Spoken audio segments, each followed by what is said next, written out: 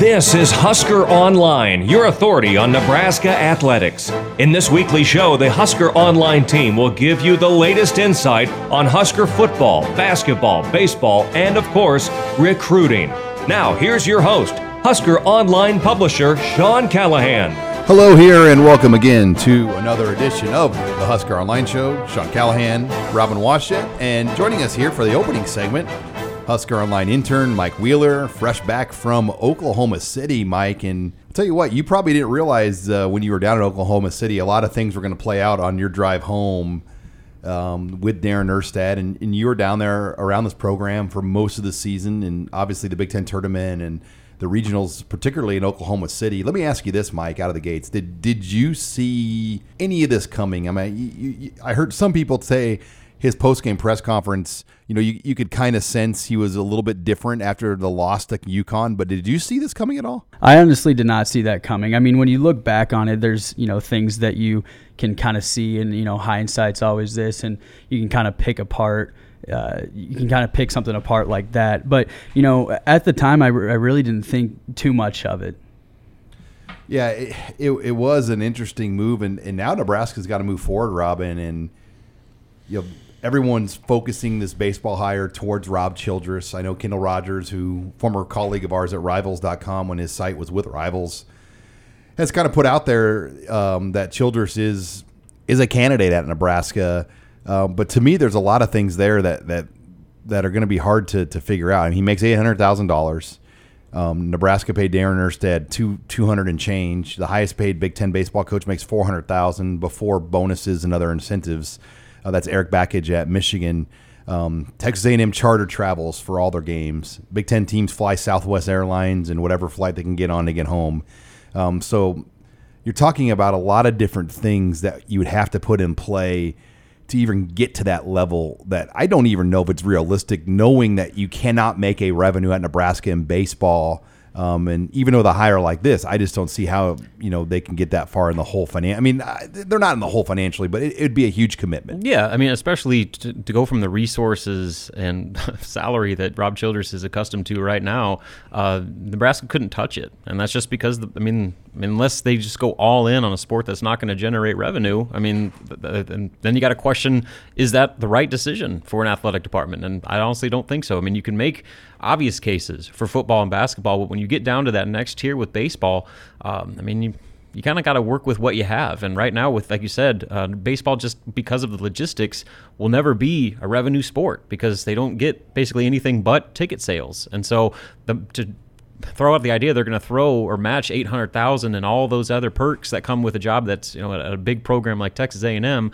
to bring a guy up here in a conference that doesn't prioritize baseball and with the recruiting disadvantage of being in northern school. Lack of home games. I mean, there's just so many cons for Rob Childress to look at that Nebraska job. I mean, no matter what his personal connections are here, and that'd be the one thing Nebraska could have is the ties that Rob Childress has to this program. I know he was very fond of this, the state, the program, and then, obviously he wanted that job when Dave Van Horn left, and they gave it to Mike Anderson, and a lot of people criticize that move as kind of the undoing of Nebraska baseball. Yeah, it will be interesting. Now, Rob Childress, his daughter just graduated from Nebraska this year. Mike, you knew it. Did you know his daughter? Yeah, I was actually pretty good friends with her. We got some inside people on the. Was she in a sorority? I believe she was in AFI. All right, so we got some good intel here from our intern on the show. But Rob Childress owns a hunting cabin. They call it a barn condo, a refurbished barn out by Ashland. So he's got some property still in Nebraska. Loves the state, loves the area. And I think the only thing to watch will be there is a new athletic director at Texas A&M, Ross Bjork from Ole Miss, Kansas guy. If there's any feeling at all that he's not safe, but I from the conversations I've had with people at Texas A&M, and I've talked to some pretty high level people there, there's just no way Bjork's going to be like, and by the way, you might want to look at Nebraska. That's just not even going on right now down there. He's made the regional all but 1 year there. He's made 2 College World Series. But there was a report out there that Pat Casey, the national championship coach from Oregon State, was approached by A&M, but there's some holes in that report. A&M hadn't even hired Bjork yet. It was before A&M had a sitting AD. So I don't know Pat Casey said he's not coming back to Oregon State. He's done for now. But an A&M report was out there that he was approached. And if there was any truth to that, maybe Rob Childress is like, you know what, I don't like what's going on right now. Yeah, and another issue, I mean, you can take it for what it's worth, but it sounds like Childress is going through a little bit of what Darren was going through, and you had a very vocal, maybe it's a minority, but fans were getting a little restless with A&M, given the amount of resources and just financial boost put into that program, that they're not winning more. They want him at Nebraska, their fans. When you go on their message boards. Exactly. So, I mean, maybe that's part of it, where, Childress is going to look at the situation and say, yeah, I have all these positives at A&M, but I want to go where I'm wanted. And, he would be embraced as, the same, probably, I mean, the baseball equivalent of a Frost and Hoiberg. I mean, just because he's the one guy that people have been clamoring for basically since the early 2000s when Van Horn left. Yeah, I mean, there's a lot of conspiracy theories about why Anderson was hired over Childress, because it never really made much sense. I mean, Anderson was the Mike Sanders guy, but he was Bill Burns' kind of source to help get Sanders fired. So he had some kind of protection from Burn years ago and was rewarded to get the job, where Childress was the Van Horn guy that came with Van Horn. So to me, it always made more sense. Why didn't you just give it to the Van Horn guy? Then there's the way out there conspiracy theory that Bill Burn knew he was going to go to A&M, but that's BS. It was like a year later. That's some 4D chess moves, right there. And how would you have known that you were going to fire the A&M baseball coach at that point? So that is the way out there theory. But yeah, it will be something to watch. And then two guys that I know very well, Will Bolt, Justin Seeley, are the A&M assistants that are both highly interested in this position as well. Both coached at Nebraska, both had very good careers at Nebraska, both have been at A&M now for a number of years, both have coached in the junior college ranks down in Texas for a number of years. So they're kind of like the Dave Van Horn, Rob Childress starter kits. I mean, they're the proteges of those guys coming up the ranks, where you wouldn't have to pay $800,000. Exactly. Like, you could get one of those guys probably for $300 to $400 and put them right towards the top of the conference salary pool. And, will Moose go that route? Or is he on such a hot streak at the blackjack table that this hire has double down? This has to be, a Bill Moose statue type of hire. Yeah. And I think the good news is that if they were to go with that assistant round with either of those guys, and you put those resumes side by side, I mean, I know Will Bolt probably gets a little bit more of the attention. Sean, you can speak to this, but Justin Seeley has got some clout to him too. So I don't think they could go wrong with either of those hires. And the fact that they're both Nebraska legacy guys, they understand the state, they understand the advantages and disadvantages of this program, and they basically are coming from the Childress tree, which is a pretty good lineage to come from. So I've seen some other names. What the Heller guy from Iowa? Is that what? That's the Kendall Rogers threw his name out too. And Iowa's committing heavily to baseball, and he's done a lot there. He's a great coach.